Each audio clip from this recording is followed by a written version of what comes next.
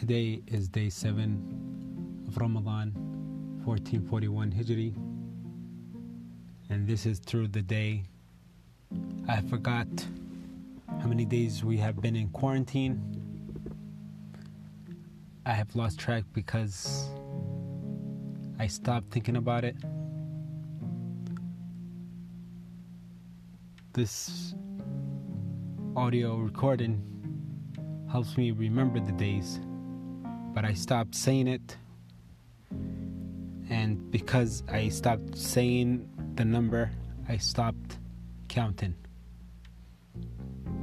It's not that I forgot or I cannot find the information.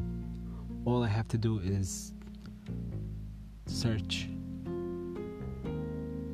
but I just want to forget for right now. I want to go through the day without knowing how long we've been in quarantine.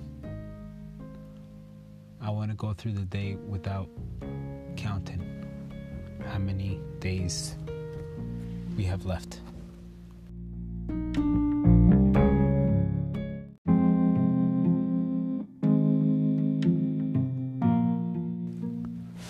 Can Sweden be right? They're taking a different approach than the rest of the world. The theory is people will get sick eventually, and people will die eventually. And the only thing that the countries are doing with the lockdowns is pushing time. Time is not going to help people. The only way that this disease could be controlled is through a vaccine. And we do not have 18 months to wait. We cannot wait. As the world estimates that the economy for the poor will be the most devastating. People will die not just from the disease, but from hunger, as the world food supply is being decimated.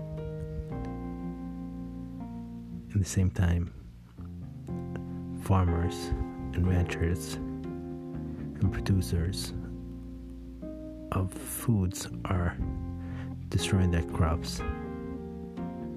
We are in weird times in both ways.